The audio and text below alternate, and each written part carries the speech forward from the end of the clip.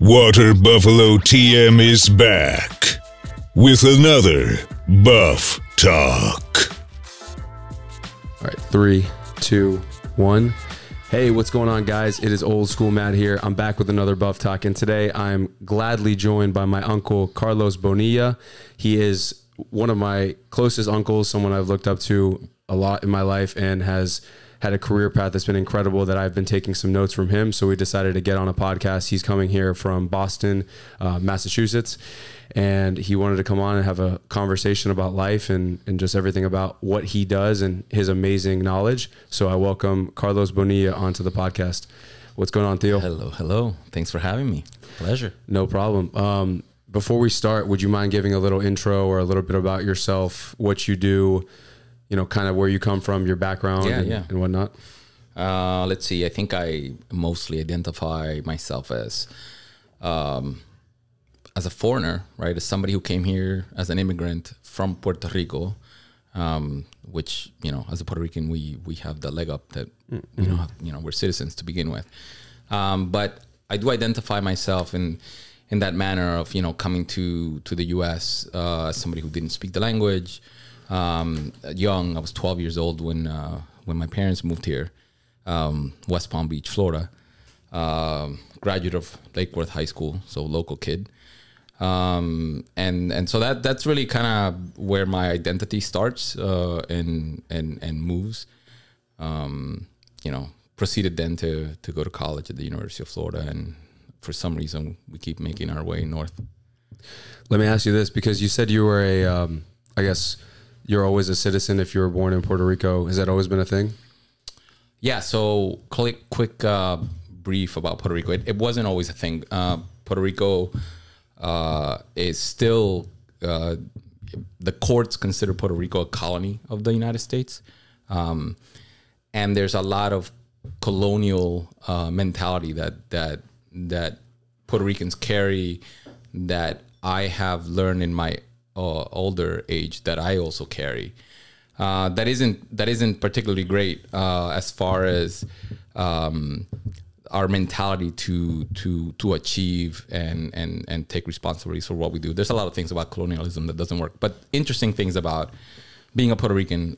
So like I mentioned, I went to University of Florida in Gainesville. I studied engineering. I got a master's in something called computational fluids. And that work took me to some really interesting places. Most interesting of all was that we lived in Paris. While I lived in Paris, I had the right to vote for president, absentee from the state of Virginia, which was home. Mm-hmm. So for 3 years, you know, I could vote in local and national elections as an absentee voter from Virginia.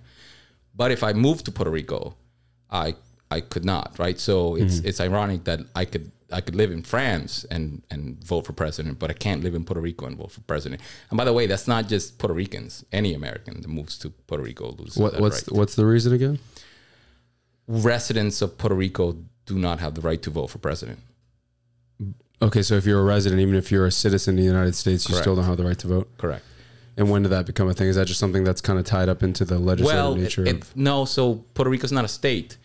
And there's this affiliation that Puerto Rico has with the United States that grants all kinds of interesting things.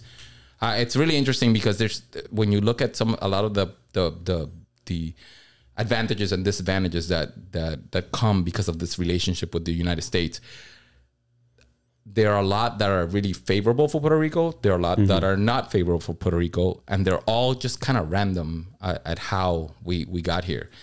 But you know, many times I didn't want to take this to Puerto Rican politics and the state of the island, but you know, many things come from that relationship with the United States. In that. When you don't have a vote, that kind of sets it as you don't really have control of your legislature. You don't really have control of the things that happen to you, which is not true, because we do vote for local elections. You know, Yep. you sit here, you're in Florida, and you vote for president, and that's what most people vote for. That has such a small bearing on your life, right? Most importantly is the judges, the commissioners, the school board officials, the local elections. Those are the ones that affect your life the most. Yeah. And yet we choose to ignore those mostly, and we focus on the national, right, for the president and the Senate, right, and those really affect you the least. They as far as decisions that are made, things that affect your day-to-day life, Yeah. those are less, Especially if you have like children and stuff like that. Oh, absolutely. But you don't, not even if you have children or not. I mean, laws affect you, affect the businesses around you, affect the taxes that you pay, affect how the budgets of schools, and, you know, basically everything that the community spends money on, right? Yeah. Police departments, fire departments, schools, water, sewage, you know, all the things, garbage, all of these things that matter. But anyways, that's kind of an oddity about this, you know, since you asked about. Yeah, I never really knew. I mean, I know a little bit about Puerto Rico, Yeah. just because I grew up around you and your brother, but I never really understood the dynamic between the United States and Puerto Rico, and how that it's kind of like an asterisk by. Yeah, it's an odd relationship to say the least. Got it. And when you grew up in Puerto Rico from the ages of born to 12, do you have more memories and recollections of growing up there or here? Or about even, because that's about... You know, and this one, I have very fond memories of Puerto Rico, of course, as a child. But I've come to realize later in life that my identity was really forged here. You know, I went to school in the U.S. I went to school at the University of Florida. That forged my identity. When I was living in France, and I would bump into anybody from the U.S., if I found a South Floridian, man, that's like, those are my peeps. Like we understand each other. We know. If you find a Latino South Floridian, and it doesn't have to be Latino, but if you find a Latino South Floridian, like they totally get you. And there's something, you know, there's something about that I realized like later in life. I was like, oh, I'm not as Puerto Rican as I thought. Yeah, you know, I'm like Floridian. Yeah, I came here. I was educated here. Did you find many in Paris when you guys lived there? Puerto Ricans, none. But South Floridians? Yeah, I did. Yeah. I did. And it's like, you know, and I used to, you know, we used to have friends that were, but as you know, the kids, you know, we spoke Spanish at home. Since your aunt and I both speak Spanish, we made Spanish the main household language. Yeah, like the home language, exactly, of the kids. And so, you know, as a consequence, a lot of our friends, when we moved to France, we made a lot of friends with Spaniards and Venezuelans and Argentinians and Colombians and Peruvians. You know, they're all over the place. And even with those people around me, I felt much more identified with anybody who was, you know, from Florida. So it was really interesting for me to just kind of, you know, I had this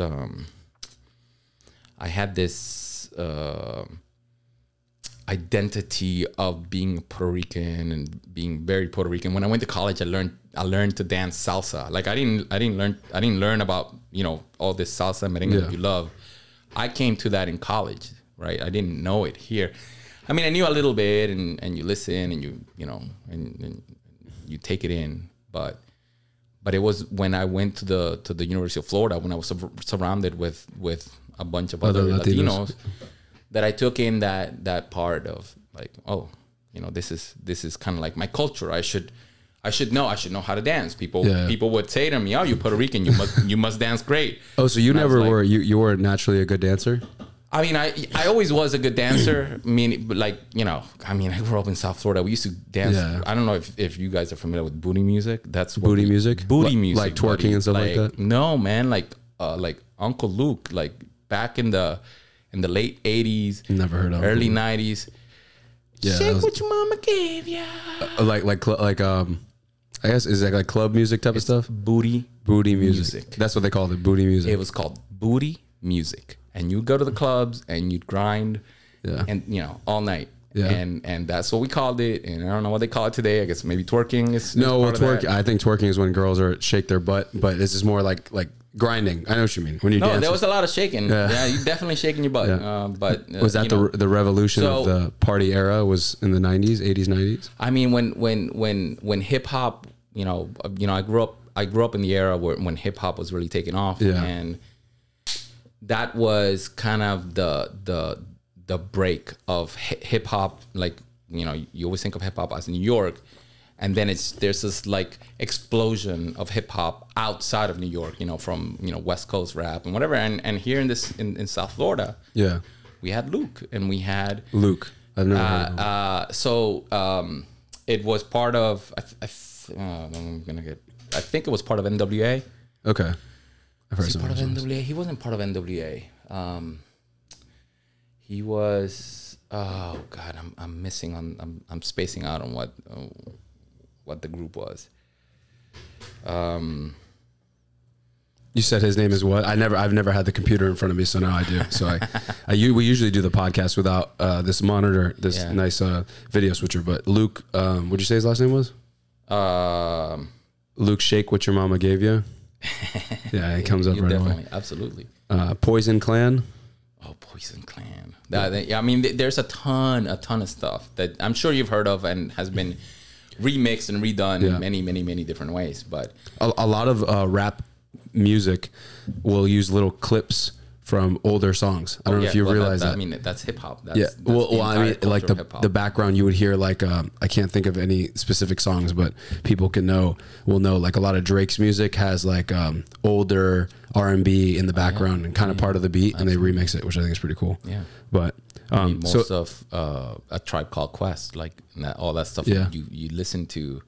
I mean, it's from older stuff, right? They were sampling a lot. Is that what it's called, sampling? Yeah. I was going to ask, when you were growing up as somebody who was technically not you were a United States citizen, right? Right. But I think you still have that kind of foreign entity type of thing. It might have been a little bit better because you lived in South Florida, which has a lot of Hispanics. But did you ever experience anything like where you felt like not welcome in the country? No. Always felt like you were a part of the country. No, I think it's really interesting in this really divisive times, whatever these are. Mm-hmm. How do I put it? I went to school in Lake Worth High School. Yeah. And in Lake Worth High School, people, people were scared of Lake Worth. I remember people would when they found out that I went to Lake Worth, in other circles around town, would say things like, "Oh, aren't you afraid to go to that school?" And we had things, there were gang fights, and we had Haitians were fighting with the blacks and the Latinos, and I mean, we had gang violence back then, and I remember a time when there was some big fight, some big gang thing, and you come to school and police would be there. The police would be there, and all of these things. But what's interesting is that place where I grew up, you had really poor kids. You had every color, every background, like a melting pot almost. Yeah. And you also had rich people. Mm-hmm. You also had wealthy white people attending that school as well. Yeah. People who lived on like Bob, for example, his dad went to that high school. I don't know if they were wealthy, but I'm talking people who had homes that were waterfront homes on the coastal, like Palm Beach, right? Yeah. On the other side of the island, right? But you have a waterfront home, and that these are upper wealthy, right? Like I knew kids who drove to school in a BMW, that wasn't very common in the 90s, right? Yeah. And yet we were all in the same school, and I don't know at what point, private schools became more predominant, right? For where you should raise your kids, or maybe you didn't want to expose them to the kinds of things that we were exposed to. But to be honest with you, it was beautiful. It was a beautiful melting pot. And if somebody, I was somebody who was bullied. I was somebody, who experienced, dislike and maybe fear in school, and and things that to me were normal. That's how it was to go to school back in the days. But I might even be called a name or two that may have been racist, but they weren't. If somebody did stuff to you, it's because they didn't like you, not because of your race, not because of your race, right? Like there's a lot of friction, and there's a lot of things that happen, and I'm sure that there are predispositions of people about the behavior and whatnot, and a lot of the animosity that may have arisen may have been culturally and racially. Yeah, but I never really felt like I wasn't welcome because I wasn't white. Yeah. Never once in Florida. I mean, we were together in that odd experience that was high school. And I think that made me who I am today. And I'm grateful for that experience. That's cool. I think that area specifically is pretty cool because, like you said, there's a whole mixture of cultures that maybe not a lot of people that aren't familiar with the South Florida area that watch this podcast will understand. But West Palm Beach specifically, Miami too. Yeah. It's kind of, I think all of Florida, like south of Orlando, has this weird like mixture of cultures, and especially West Palm Beach, the area that you grew up in. I kind of grew up in too because of my grandparents. But yeah, it's beautiful in a way that a lot of people are very, and there's also a lot of violence, obviously, but there's a lot of people there that come together and they love each other. And especially the South Florida Hispanic community, I found even now, 20 years removed or 30 years removed from whenever you grew up, that a lot of Latinos like to, and this might just be a global thing, but at least here, we like to cultivate together. A lot of my closest friends, and this is not by me picking and choosing friends based on, what race they are compared to me, but I have a lot of affinity with Hispanics because of the culture. Yeah. And to me, it's great because you can bond over a lot of similar things. Yeah. I think it's very normal for there are cultural habits that you can pick up in people, and that makes you feel at ease around somebody else. And there's something about you being be able to predict the behavior of somebody else based on this is kind of who they are, and how you kind of can how to interact, how to click easier because you're more familiar with that than other stuff. But on the flip side of things, I also was able to be exposed to different cultures living in this area, and I got to experience a lot of things that I never would have if I was just surrounded by Latinos. I have a lot of friends that are African American, Haitian. I'm part Asian. I have Asian friends that are not only Vietnamese, and I have white American friends or white European friends. That it's a great experience to really see all that, and you get to know the culture, and you get to know the people and the foods and what they do for birthdays and how they experience, their weddings and stuff. I have Indian friends who I've been to some of the Indian parts of the Indian wedding because you can't really go to the whole thing. You'll be there for like 2 weeks. But I've experienced that. I've experienced a whole bunch of stuff, and it's such a great thing to do. You've had way more experiences than the average individual in terms of experiencing the world. But I got a little sneak peek doing it in South Florida. Yeah. You had a lot of traveling experience alongside moving out of the country. Correct? Yeah. I think that experience of leaving the country, Anna, your aunt, and I think of that as probably the greatest experience that we ever had. It's informed us on a lot of the decisions that we've made since that of what it is to think globally, and I don't know, that sounds a little BS-y or whatever, a little stuck up. No, but I believe it. I mean, no, there's something about there's something that makes you not fear other forms of life, right? Other forms of living is how I should put it. When you're more familiar with something and it's less threatening. Yeah, right. definitely. So it's odd. You know, it's kind of interesting. When you live when you come somewhere, and you're the you know the foreigner, right? Yeah. Forastero is what I was looking for, the word in Spanish. When you're the foreigner, you come and you're like, oh, let me just make a little bit of space of room here for me and my culture. You know, please don't mind us. Don't, you know, we don't want to, we're not trying to cause trouble. We're just trying to have a little bit. Right. Which is funny because, I live it, you know, I lived it when we moved here. I lived it when we moved, to Virginia. I lived it when we moved to France. Cause you know, believe it or not, we experienced culture shock in the United States, because I mean it's so different, and so, you know, in Virginia, in Massachusetts. Virginia, yeah, it's it's a different place. It was very different. So when you're that person that comes in somewhere and you're like, you know, you're not from there, and you're trying to take in the culture, and you try to take in, right? You go somewhere new, you try to learn what they do, how do they do this, and it's inevitable that you'll compare. I like this, I don't like that. I think the way I do things is better. Maybe there's some things that they do here that they do better, and maybe I'll take those in and I'll bring them back. Yeah. But I've seen, when I go back home to Puerto Rico, the flip side of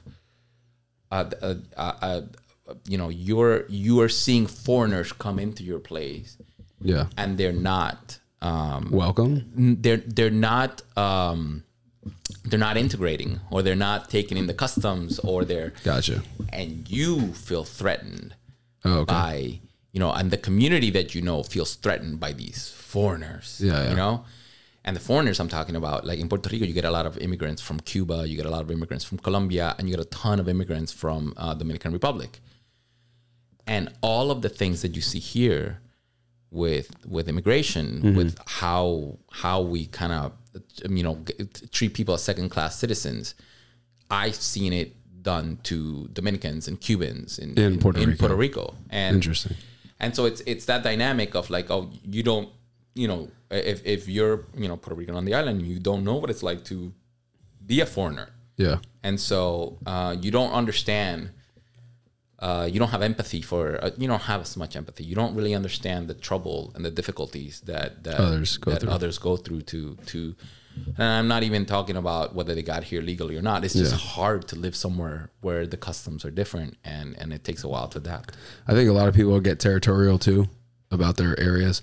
A lot of people don't like to see new faces and new ideas be involved in where they're from. It's absolutely threatening. And in some ways, it's a good thing. In some ways, it's a bad thing, because you don't open up your heart and your space to others. But I think that's a big thing from what I've experienced in living in the United States and in Florida, is that I think a lot of people, regardless of whether you believe in illegal immigration or legal immigration, I think that people get territorial because they want their space to be peaceful and calm, but a lot of times they don't really understand the other cultures, like you were saying. So that's why, the norms. And a lot of times they get like stigmas about people doing certain things, which could be true, but I think for the majority of the people coming into this country that are coming in for, you know, I don't want to be political, for good reasons, a lot of times they don't pose any danger outside of you know, the small percentage of people that come here. I will tell you one thing. I do, you know, we're very happy living in Boston right now. And I have no intentions of coming back to Florida, even though that this is where I grew up. Yeah. There are things that bother me today when I come down here that just drive me nuts. Yeah. And these are things that now it's like I'm the guy who's from here, who's seeing all these things. What is one of those examples? Look, man, it drives me nuts that I go to a Publix or a Walmart or wherever, right? And I see it all the time here. You go shopping, you bring your stuff out, and you have a shopping cart. Yeah. And can you fucking put that thing back? Oh yeah. Can you please just like it's and I find this like disregard for others, right? That just drives me nuts. Like we're not a community, right? Like I feel like in Boston is full of people that love their city, love their town, right? And I'm in Greater Boston. I'm actually in the city of Newton. And you have all these people that, you know, they have all these traditions and it's a community, and they think of themselves as part of a community. Yeah. And I remember when we first moved here, the thought of community didn't really exist. As far as like my neighborhood, right? We had a community in church, right? Eventually, we had a community with our friends, but like you didn't really think about these things. Like I'm sure as a kid, I left that cart right on the side. Like I didn't know it didn't. And so it's like, sometimes I come down here, it just drives me nuts. Like, that pisses me off too. Well, it makes me feel like people don't care about their city. Right. Yeah. And when you're in a place where a lot of people come from very different places, right? Everybody comes from somewhere else. Like where is home and what is home? And do you treat this like home? Yeah. And some people do, but because they never treated home well, because home never treated them well, which is why they're here. Gotcha. But you know, those kinds of things. And now I'm acting like, you know, oh, get these people out of here. Yeah. You know, like all these Latinos come in here and ruin everything. Yeah. Well, I mean, I don't know who leaves their carts on the side where, you know, at least have some decency and put it up on like the little.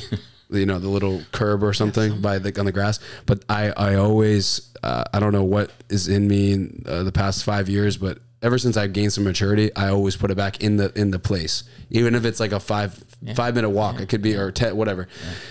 Most of the time it's not. Most of the time it's like 30 seconds and you're back to your car. But I always put it back inside the designated area, because I see too many of the carts like in the middle of the road, and then there's like on the little block where you park your car at. It's just, it's something that pisses me off too. I mean, it happens. I don't know. I think also you reach a certain age when you start noticing things, right? And typically as a young individual, you just don't pay attention to things that way. You know, you're not really paying attention to the things that you're doing to other people. Yeah. Let's pivot into that. So before we get into your career and what you did as an engineer in college and stuff, were you always nerdy, like growing up in high school? Yeah. And you know what's funny is that a lot of times we grow up, or I've grown up in a community that has kind of made nerds kind of feel like the weird kids and stuff. But I find myself in the past 2 years trying to become my inner nerd, because I always have been a nerd at heart in terms of, like, I don't know if you remember when I was a kid, I used to like learning a lot of different things. I always knew like the presidents and all this stuff. I was always, you know, really involved in school and stuff. And not that I ever put my nerd side aside, but I definitely didn't embrace it, and I didn't realize that it's more of a gift than anything else. For sure. So growing up, were you the type of kid that was into video games and stuff? That was even. Oh yeah. Absolutely. I think, you know, that part of the nerd, like, I think the culture today is so, we've made, you know, we have nerd stars, right? We, you know, Steve Jobs is an icon, right? Still is. And it's somebody who everybody admires, you know, everyone, meaning like every age group can admire, whether you're young, right? So when we were kids, or when I was a kid, that really wasn't around. There wasn't like a being nerdy was not something, right? So you were trying to be part of. I mean, like I said, I was bullied in high school. I'm sure it was because I looked like a nerd in many ways. Really? Right? Oh, you looked the part too. You weren't just. I was a late developer, so I looked like a little kid in high school. Yeah, I grew like 2 inches, 1.5 inches after high school. So you know, I was a little kid. And the first 2 years of high school, high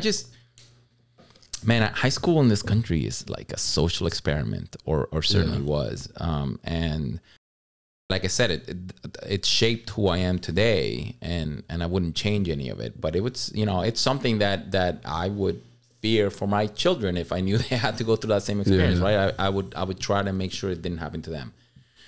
But that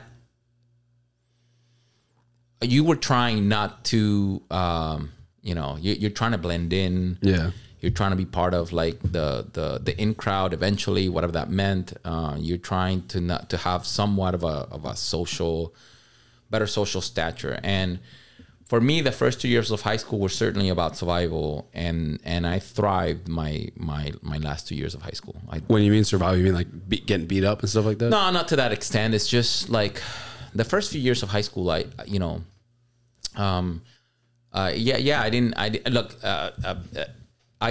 came to this country. I was in 7th grade. I went to Coniston Junior High. And Coniston Junior High was another one of these melting pots, and not it wasn't not a great school, like as far as putting academics first and stuff like that. No, not necessarily about academics. I couldn't tell you much about the academics because I was in ESOL at the time, and I'm just trying to learn English really at the time. Gotcha. But there was a lot of social difficulties as well. Like, there were a lot of fights and I mean, I think it's where the gangs start. Yeah, definitely. I came as a tiny kid, and I left a private Catholic school, and I land on this junior high that was massive in my opinion, right? Like, it's just like these huge buildings, and you go from you're sitting in a classroom with like your 30 some classmates, and the teachers come in and out, and you're just on your desk all day, to I'm in this massive complex and I have to move from class to class, and I don't know what my classes are, and I don't know what, right? And so, and I didn't speak the language, and it was so there's a lot of survival about, it wasn't about learning anything.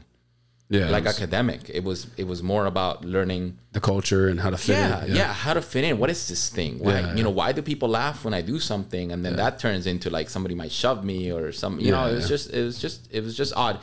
I didn't get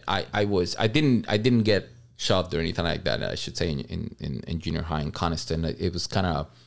The Latinos kind of like took me in under their wing and nice. Not like protected me or anything, but I felt nestled. But I changed schools to Lake Worth Junior High the next year, as my parents were settling into what South Florida is, and we didn't own until much later. So you're renting and you're moving, and so I ended up moving to the Lake Worth area and having to go to Lake Worth Junior. I remember going to. There was an activity like at the end of 8th grade, or maybe at the beginning. I don't remember when it was, but we were all going to the Lake Worth pool as a class, and everybody's sitting there with like getting ready to like get on buses and go to Lake Worth. Okay. And this kid comes in with like his change of clothing, and his other shoes or whatever, because we all had to bring like a bag for stuff. And he had a bag that was a Kmart bag with their things. Mm-hmm. And like somebody pointed it out, and man, that kid got ridiculed for the next like 3 hours. Yeah. Just everybody. And then after that, and I remember thinking like, I didn't know. I should know that. Yeah. Mental note. Yeah. Don't bring your Kmart bags to school. Yeah. Because you wanted to have like a nice, like, I don't even know, like a... You didn't want that. Yes. You didn't want the Publix, the gray Publix bag. Right. Yeah. Right. Gotcha. Or you just didn't want that attention from people, or that kind of vitriol kind of coming in your direction. And so when you see that, your mind is like, oh shoot, like what other pitfalls are there? Like what else could happen to you here? And so my next few years, that was 7th grade, 8th grade, 9th grade, and most of 10th grade is about how do I figure out what the social norms and stature are. I remember as I'm figuring these things out, people start dating in high school. I'm in like 10th grade, and a good friend of mine was Still a good friend to this day. No, we you know, I left high school and college before the Facebook days, so I lost touch with this particular friend. I have a few that I've kept, but not too many. But this particular friend, who I considered a friend, had a girlfriend, and back then I had made the calculus that the science of knowing who's dating who was something of could give you status, like a status, whatever status. It made it so that, oh, you're in the know, right? Okay. So knowing who's dating who and blah blah blah, right? Yeah. So I was like, oh, this is my friend, and I go to my friend, hey, when you break up with what's her name, let me know. And my buddy looks at me like, okay, sure, dude. And like, and like, it's so funny. Like, it didn't occur to me that that's just like wrong. The thought of dating, that wasn't something. Yeah. I had a girlfriend at the time, like before, but like in junior high, right? Not anything like you see in high school. And like, sure enough, like 3 months later, you know, my buddy's walking down the corridors, and just screams it, "Hey, Carlos, so-and-so and I just broke up. Thought you wanted to know." And I was funny. Like, okay, all right, that he didn't like that. Yeah. Okay. You know, like maybe, you know, he's like, oh, maybe you want to go out there. That's what I was going to say. I was like, oh, okay. That's funny. Yeah, it's crazy. A lot of times when you're younger, there's not a lot to do, so you just create things. Like, you create things about who's dating who, and that's like the cool thing to know. You know, I couldn't tell you what all the stuff in high school was. I just know that it was all about figuring that out, and I couldn't, you know, those 3 years I couldn't care much about academics, and that's not true. Like I knew I'm always goal oriented, and I knew that I wanted to do stuff in tech, and I knew I wanted to go to college. And when I first moved to this country, I could still do math, right? I couldn't do any of the other classes, but I can do math. So I knew very clear my objective was I'm going to get to calculus at a minimum. Mm-hmm. And I knew that like early, like maybe in 8th grade, I knew that. And only because maybe a teacher noticed that I was good at math and kind of put me in the right path to get informed. And so that kind of became a goal for me. So as far as math, you know, I was on my way to calculus, but everything else was just like, whatever. You ever watched the movie Stand and Deliver before? Oh, yeah. That's one of my favorite movies of all time. Yeah. He says math is the greatest equalizer. I have two of the guys, Jaime Escalante, the actual teacher. I have his books. They're Edward James Olmos. Yeah. That's one of my favorite movies of all time. It's a great movie. Yeah, it's a great movie. What's Calculos? Yeah. was that Diamond Phillips? Was that a little bit like how it was in Lake Worth High, or not really? No.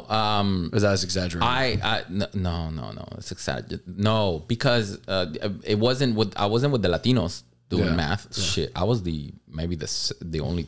I think there was a Cuban guy and me. Really? That were in all the math classes, and then a buddy of mine who's still friends to this day from Ecuador, who's Asian. But from Ecuador. Oh, so like me, half Asian, half Asian. Spanish. Yeah. His name is Yon. His last name is Yong. So he's like his grandfather was Chinese. Okay.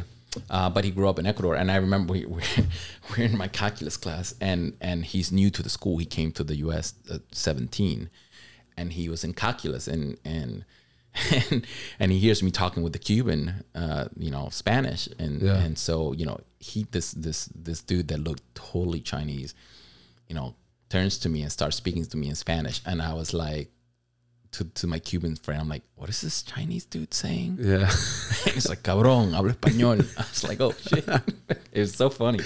Yeah, I know somebody who's like that. He's from Colombia. And looks 100% Asian. Yeah, and there's a lot of Peruvians like that too. Oh, absolutely. My mom's cousin or friend, she lives down south. I forget her name, but she's Japanese Peruvian. You know what I'm talking about? Patti? No, not Patti. She's not family actually. She's. Oh, I know who you. Oh, yes. Your mom's friend. Yes. Yeah, she's not family. But yeah, it's that's interesting too. But I want to make a side note. A lot of Latinos, unfortunately, don't have the self-confidence to get involved in mathematics. But I found that the ones that are in mathematics are very good at it. Unfortunately, I think that I think what happens is when you don't dominate a language, which this is your aunt was also like singled out for mathematics, is because like you do what you know how to do, right? Yeah. And my math education from Puerto Rico was higher level than I was getting here when I first got here. Tia Ceci's education, Anna's education was also higher. So when they come here, you focus on that and you can hold on to that. One of the things one of the reasons that I really loved the University of Florida was, I think there was a time when I was in high school where I was probably considered one of those like Latinos arrepentidos, right? Like the Latinos that didn't want to be known with the Latinos, right? Because I was hanging out with the white people. Not that I was hanging out with the white people. I wasn't hanging out with anybody, but I wasn't hanging out with the Latinos. And it had nothing to do with like not wanting to be Latino. It's just like a lot of them weren't taking the classes that I wanted to take, and a lot of them, there was a lot of people that were involved with gangs, right? That were friends of mine, right? And I liked them. They treated me well, and I didn't have any. But surface level friendship, right? Right. Yeah. And so I didn't, but there were a ton of people that were not, right. But then the other folks were around them anyways. And I just didn't want to be part of anything that could jeopardize where I wanted to go. Yeah. So interesting. Anything in high school that you ever did that, like, you ever build anything or do anything at home that kind of jump started you in that engineering type of way? Because some people like they start building computers. I mean, I was doing computers really young. Really? From Puerto Rico. I was programming. I was one of those kids that got into it really. I was curious about it from the get-go. My mother, when she finished school, my mother has a master's in school administration, and in one of the jobs that she had, she was working for the dean or one of the deans or somebody with power at the University of Puerto Rico, and they needed to do something with the program. I think it was for EMT training. And one of the other schools wanted to have this program and wanted to have an accredited degree, and my mother was writing the curriculum for said program, and the dean had at his disposal a number of computers, and he thought, I'm gonna give it to Anna, my mother, to see if this is something that maybe could go into the curriculum or it could be whatever. Back in the 80s, early 80s, and adding computers to a curriculum would make it flashy and interesting, right? So he made a computer available for my mother, and so my mom brought it home to me, and it was an Atari 800, and it came with a cartridge of BASIC. The programming language, and she gave me some little pamphlets to play with, and I found it the most marvelous, interesting thing I've ever seen. I was maybe 8 years old at the time. So you were given a computer, and a pamphlet, and then you just started. I think after that. So how do you even start? There's stuff written on the page. It tells you write this down, and you do. Almost like a tutorial. Yeah. And then there was there used to be magazines that you could that you would flip through, and they would have code. And what could you accomplish with this? What is we were drawing? You were trying to make I remember I went to one of these stores that had like a PC Magazine kind of thing. I don't remember what it was called, and it wasn't. I'm pretty sure it wasn't PC Magazine, but it advertised that it had the game Q*bert on it, and that you could code it. And I thought that was the coolest thing. What's Q*bert? It's this old game from like a little snake game or something like that? No, it's like I don't even remember what it was like, but there's like this pyramid, and you have a dude, and he jumps, and he's trying to get to the top of a pyramid, and there's obstacles that get thrown. That was all built in BASIC? No. Okay. But this magazine had like the source code for you to write it so that you could make your own Q*bert game. It wasn't the original Q*bert, but like a version that you could do. Anyways, and I get to this magazine, and I didn't quite grab the right one. The magazine was in English. I didn't know English. Okay. So I get to a page where I see code, and I just there was like maybe like 20 lines of code, and I just sat there and I memorized it. Really? Just so that like I would just repeat it like it was like. Do you remember any of that to this day or no? I mean, it was like 10 let x equals blah, and 20. So these were lines of code. I couldn't recite it today, but directions to the game. It's the program. It wasn't quite a game. So when I did this thing, I went home and I coded it. It didn't run because, of course, I had typed. I'm trying to memorize something, and so whatever it was didn't run, and I just spent like forever trying to like change things here, and it would say error, and it would tell you like the line that you had the error on. So you would go to that line and you would change words until an error disappeared, and then there's no Google search at the time. There's no Google Stack Overflow. Nothing. Yeah. And so that's interesting. Yeah, and so I just went through that until at the end something ran, and when it ran, it painted this thing. It was like it painted a I don't know, like a triangle or something like that in some magenta colors, and maybe it blinked. And so I took that and I started changing the code, like flipping like line 20 with line 40 and see what happens. And I didn't know what was what. That's so interesting. Yeah, but it just caught my. And how old were you when you did this? You were young? Like 8. Yeah, I was like 8. Wow. It was super young. It's funny because Javier is studying computer science now, and his sisters, when they were little, I put them through to do like Girls Who Code and see if they like any of this stuff. And they didn't like it. I remember Anna would ask me, "Oh, they're doing this," and I remember thinking, I mean, if they're not interested, if they don't, they don't catch this or whatever, I don't see any interest. Is basically what I said. It was like. Like when you take the kids to play, like Javier played soccer forever, and the girls did too. When they finished their soccer game, they didn't go home to like practice. Code. No, to practice. Like they didn't go home to like. Oh, you're saying practice soccer? Practice soccer, okay. Right? I was like, well, that tells me how much how much interest you have in it. I mean, it's fun. You're having a good time, but you're not like super driven by it, right? And it was the same to me with code. Like you're not finding interest. I found it like fascinating. Now.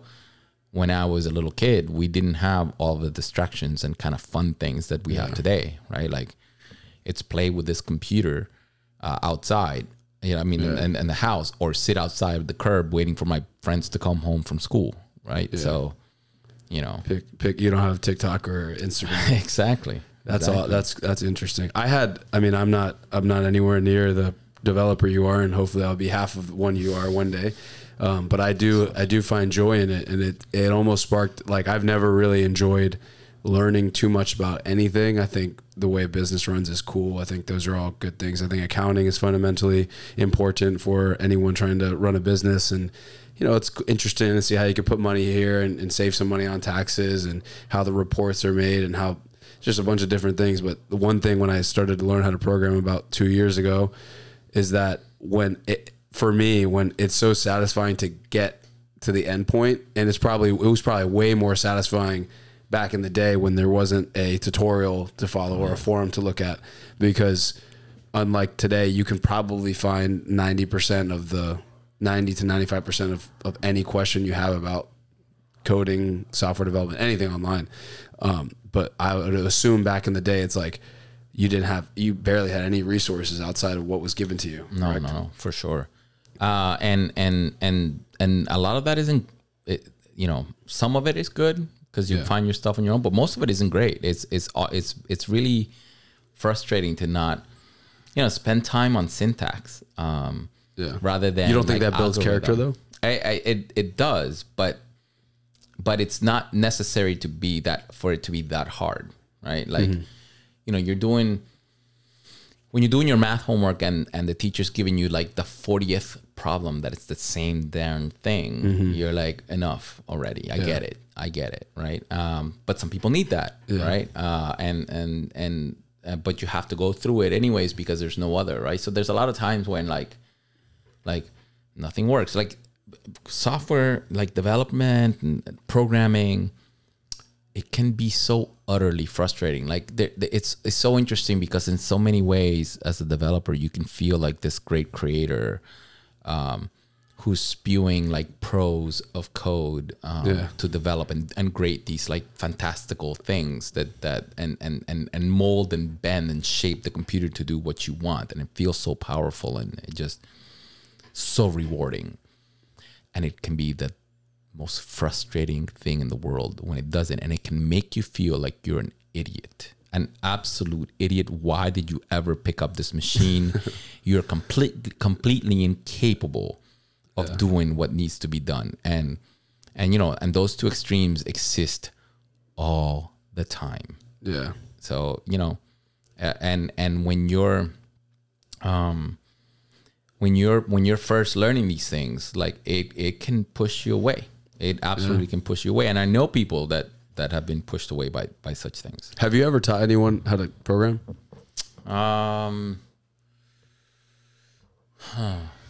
I don't know if I've taught people. I've helped people solve problems with programming, but they kind of already knew how it worked. And Like have you heard the rubber duck before? Were you like the rubber duck? We do that in software all the time. I've been rubber ducky for many, many, many people, and many people have been my rubber ducky. It's Is that what I've heard the term before? I always, whenever I talk to one of the guys I work with, he's always like, I'm your rubber duck, because a lot of times, not just software, anything. Yeah. But, No, it's not just software. Yeah. Like a lot of logic, a lot of math, a lot of, a lot of it is just like, hey, when you're explaining your problem to somebody, you're kind of like making it clear to yourself. And as you go through the steps, because oftentimes you think, oh, I've done all these. And you go through them and it's like, oh, wait, no, I didn't quite do that. Yeah. You're thinking through what was done, or you're thinking through what you're supposed to do. And that, that leads you to where to go. And it's nice when you get into a place in programming where you're confident enough that you'll find the answer to whatever you're looking for. That there might not be a solution for this yet, but I'm gonna get there. Or okay, well, if I can't do what I want, then I need to change the parameters of what I need to do. And sometimes a little smoke and mirrors to there's a lot of things that are done, back in the days in the early internet with video and graphics and things, when there wasn't a ton of bandwidth, that you play all these like tricks to, you can have an image of much less resolution that flashes through the screen that the human eye picks up much less. But it lets you do tricks. You're talking about like storage, like physical storage of the computer? Not just physical storage, but like we used to be on modems, and the bandwidth to download an image, it's a while. So you might have a game that you can start. You want to load the next scene or whatever. Yeah. And you can't load the entire scene. That poor user is going to be there forever. And so you load something that allows them to start while you're and so there's all kinds of like little smoke and mirrors that you can do to overcome some of the shortages. Nowadays, who cares? You have the bandwidth of forever, right? Like it's not forever, but let's talk about that. How has it changed? Because first off, you weren't always a software developer when you got out of college. No. You were a mechanical engineer, right? Right. Right. I study mechanical engineering. I study fluids and how. You're talking about literal fluid? Yeah, like how a fluid flows. Like in this room, the fan is flowing, and if I wanted to make a model of, how fast does that fan need to like spin for this table to be able to remove or absorb a certain amount of heat at a certain number of times. Let's say these lights were really bright. Yeah. And you wanted to have better ventilation or making sure that your computer is in an environment that can stay cool. Then I could, we could make a model of this room and then the fan and how things move and what temperatures happen and what's the pressure gradient in the room, things like that. And that problem is tackled via the Navier-Stokes equation. And so I spent time figuring out how to solve the Navier-Stokes equation numerically using computers. So I stayed the computational part of it, right? It's like I stayed on computers. Like I used to write Fortran code to solve these things numerically. So I started programming. Even though I'd been programming, I made that kind of a big part of my master's thesis. Really? Yeah. Wow. And the first job you got out of was related to mechanical engineering, though. Oh yeah, absolutely. My first job was not just related to mechanical engineering. It was doing what I was doing in college. My first job, I worked with a company called Arriva, which is the one that took me to. Are they still around? To France. They were acquired by a company called EDF, Électricité de France, the French part of it, and then the American part of it became, I believe, Orano is who they are today. Or maybe they're back to Framatome. It used to be Framatome before Arriva. And what exactly do they do on a high level? We were a nuclear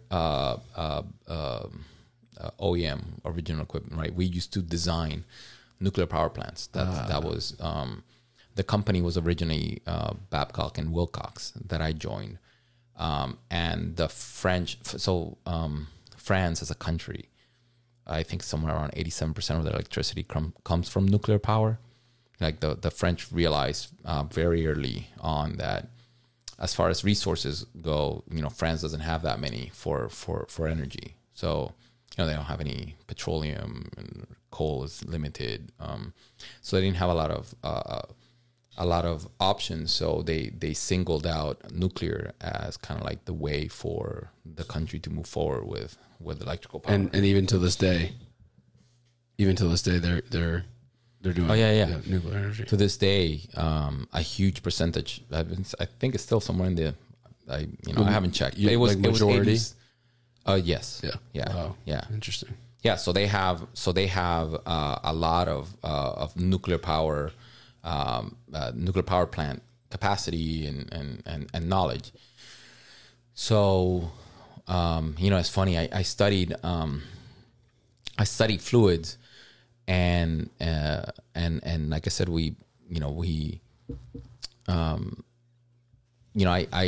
I thought I really liked solving these mathematical equations of Navier-Stokes, partial differential equations that I found fascinating. I still do. I think they're just beautiful. Like the kinds of things that come out of these things is just absolutely beautiful. Turbulent flow is just a marvel and just a beautiful thing to watch.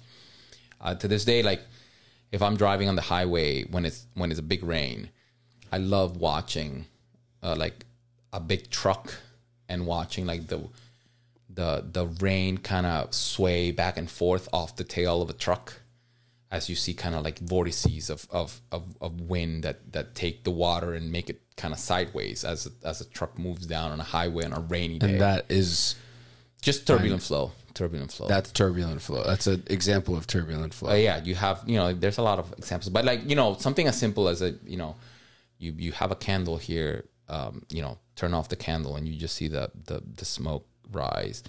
Yeah. And so it starts out as a beautiful laminar, just kind of this thing, and then it turns turbulent and it goes, crazy patterns, chaos.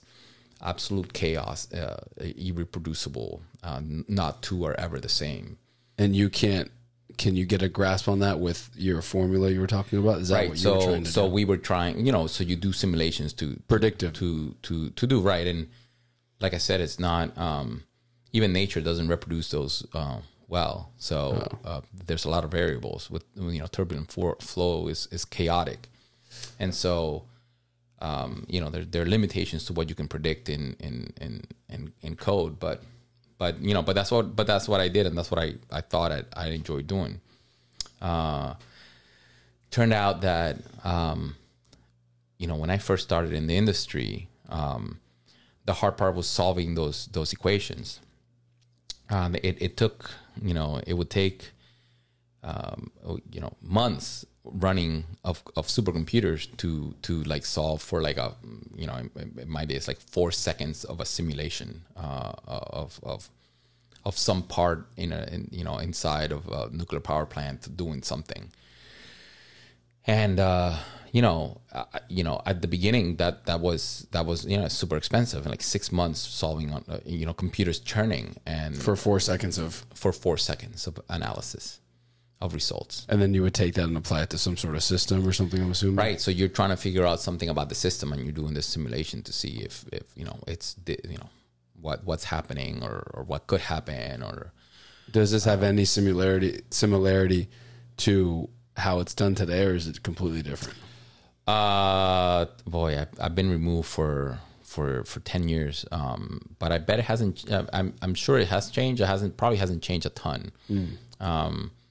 We still use we're probably better at initial conditions of these kinds of problems than when I started, and hopefully there's some a neural network being used to kind of like for the initial and boundary conditions. I'm sure that's happening already or has happened, and so there was a lot of but the point is that we couldn't use neural networks back then because we didn't have the computational power. So the computational power has just is tremendously greater today. So the problem isn't so much solving those equations. It's just that when I solve them, now I end up with terabytes and petabytes of data. That's the next step on top of a terabyte, a petabyte. I think it's whatever 10 to the whatever, add 3 to that is petabyte. So when you end up with this much data, like I when I first got into the industry, we would write Fortran code to solve the partial differential equations, and then we would use Microsoft Excel to consume the result. And that wasn't gonna work. So it's just not. It breaks. Yeah, you can't put that much, right? You can't have data of that magnitude. So I started, besides programming to solve these equations, by the time I got into industry, there was, you weren't really programming the system that solves the equations. You were programming how you model the boundary conditions. We were writing code that the solvers, the industrial software would use to model these things. And, there was all kinds of interesting things with that. But, that part where, you're solving, you're programming to solve and mimic something of a simulation was interesting. I really kind of enjoyed though programming to process the results, to post process, to say, okay, what is this huge amount of information? What does the system look like? What do we have? And so I started making visualizations. I started to make animations of what this thing is doing. And well, that's a common. That's what in France they used to joke that CFD, which is what I did, stood for color for directors. It's a very standard process to make plots and charts and images of the things that you would model, because we would make 3D models. We would make a 3D model of this room, and but being able to capture how the air moves through here, those are difficult simulations because you can't see air moving, right? So, but I have to make something that shows air moving, right? So how you visualize the things that you want to capture, how do you visualize the pressure gradients in the room, the changes in time of how things are. So I found that to be just really cool. It was like, somewhere in my life, in my childhood, I always thought I wanted to do computer animation. Oh, okay. And it kind of harkened back to that for me, that I was like, oh, this is kind of like, the animation that I kind of wanted to do. My first year working for Arriva in Virginia, I learned Python. I picked up Python because a colleague. Still fairly new at the time. Yeah, I think it probably wasn't even Python 2 yet. I don't know, maybe. I mean, we're talking about the year 2002, so Python came out in like early 90s, right? Right. Yeah. Python came out, I think, in 92, 93. I would say 90. A lot of the languages came out in that time, right? It was a fertile time for languages. Yeah. But so you learned Python, and what did you do with that? So with Python, I was basically reading results from a disk, and parsing them out. Like, okay, I want to make an image of what the pressure look like. I want to make graphs of what these things, and you would do these kind of like, you like I said, you have, terabytes of data. Yeah. And you would eventually kind of sift your way through them to see, okay, what's going on here? Can I paint a picture? And so you would do this in waves, like, okay, let me see what's the most generalized view of this, what is going on. And then once you start understanding and seeing what's happening, then you focus on, oh, there's something strange or a phenomenon happening here. Let's investigate that part further. And oftentimes when you wanted to investigate something further, you didn't have the results, right? Your model didn't quite capture the resolution needed for something. And so you would have to run your analysis again, but this time, like, I want to make sure to pay attention to this part over here. So, so that's how I kind of landed on that world. What happened to me was, in the years that I was in France, I really didn't identify myself with the nuclear industry as well. Not that what happened was that I worked with people who were super passionate about the nuclear industry, and again, this is like I started back then in 2002, and I was there till almost 2012, so almost 10 years. I worked with people who were super passionate and felt that nuclear power was the solution to the world's energy crisis, and also it was the solution for the global warming and carbon footprint, right? Something to make that go away. And I always felt like, I don't know. I mean, it could be a solution. I didn't really like it to be the only solution to those problems, right? And because as an industry, we were super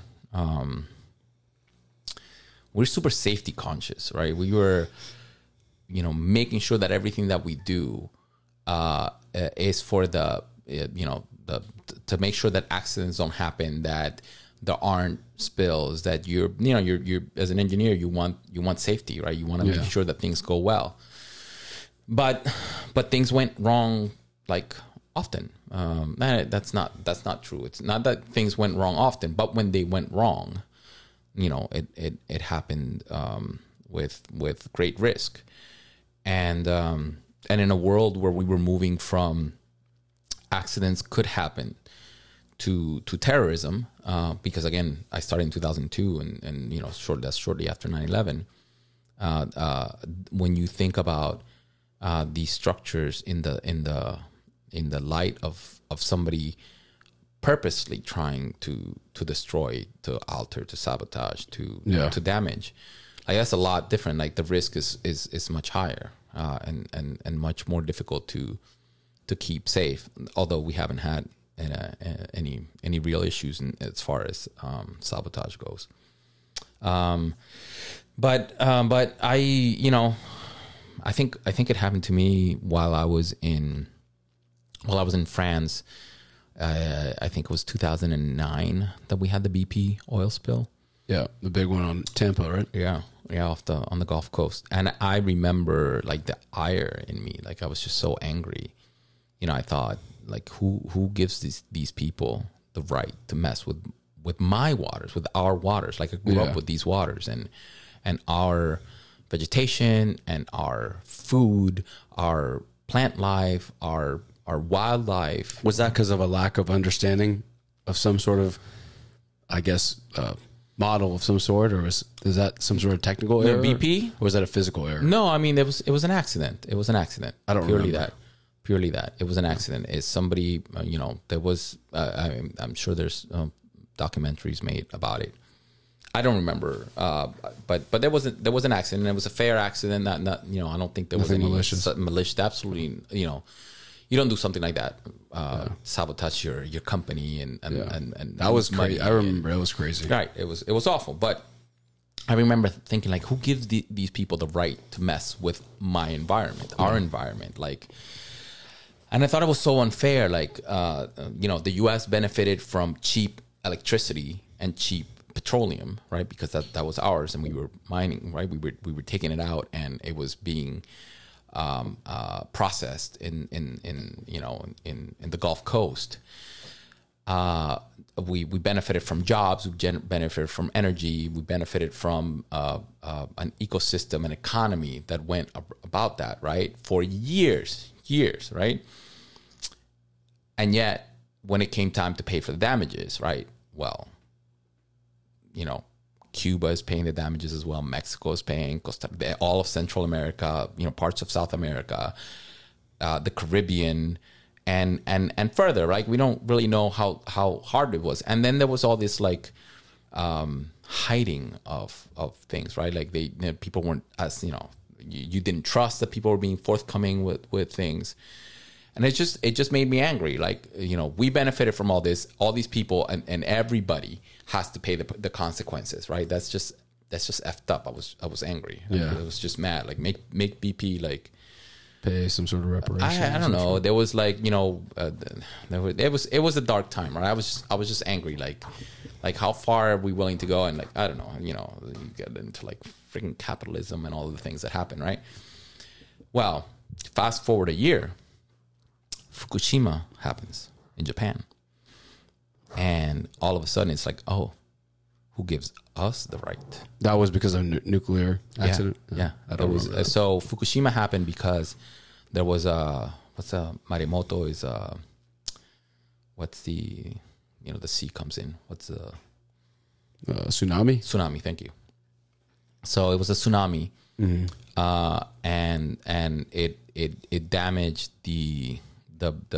it cut power to a nuclear power plant, and it drowned the backup power of the nuclear power plant. So now you don't have power and you don't have backup power, and things fell. So the point was there was basically a breach of containment, and you now have fission material going into the ocean. Okay, and it was a very similar phenomena, right? Yeah. Equally as tragic. Equally as tragic. You had Japan, who benefited from for 40 years of cheap electricity. Yeah. Right? But only Japan benefited from that electricity, right? But here's China, Korea, right? Australia, New Zealand. On the other side of the Pacific, we even saw like readings in California. In California, in Peru, Ecuador, Argentina, Chile. There was signs of radiation from these things, right? And very similarly, the Japanese government was very secretive about what was happening.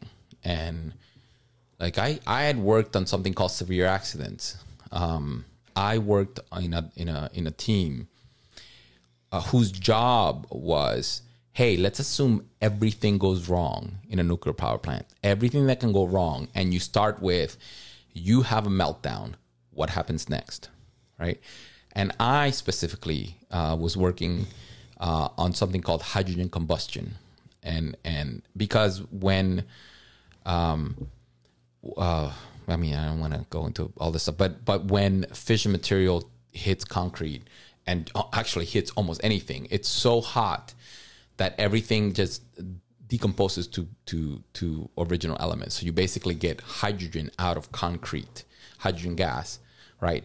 But there's not enough oxygen for it to combust, and so even though it's very hot, it won't explode because there's no oxygen for the hydrogen to combine with, right? But then it reaches a point somewhere out of containment where that hydrogen reaches enough oxygen, it's hot enough, and you'll have a combustion and you have detonation, right? Just random explosions. Well, inside of the containment building. Okay. And so as we're watching what happened, you know, there was an explosion. I saw it. The first thought I had, and I didn't. And you I didn't worked, have any evidence. You worked in the office too, right? You weren't working from home at this point. No, this was like 2009, 2010. So your life was at risk? No. Fukushima happened in Japan. No, but I mean, you said you saw explosions. No, so on TV you would see the reports on this stuff. I've never been close to, like, even anywhere close to harm. Gotcha. I'm a simple engineer. Okay. Stay away from real stuff. Gotcha. Mostly theoretical. But anyways, I had done analysis, and so when this thing, I saw, you know, some parts of the containment building and or some structures in the nuclear plant facility blew up, and my first thought, that could be a hydrogen combustion result.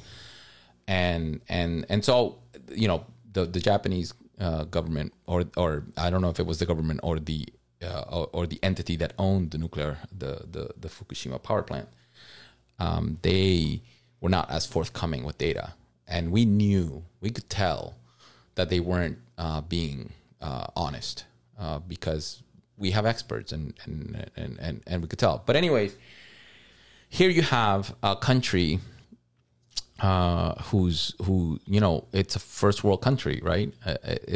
Here's somebody who has the capacity, and here we were, you know, trying to sell this technology to other countries, right? And I just felt like, I don't know, I don't think the world can handle it in this way. Now, I think fortunately in the industry they're moving to more modularized things, where you think of a power plant more like a battery.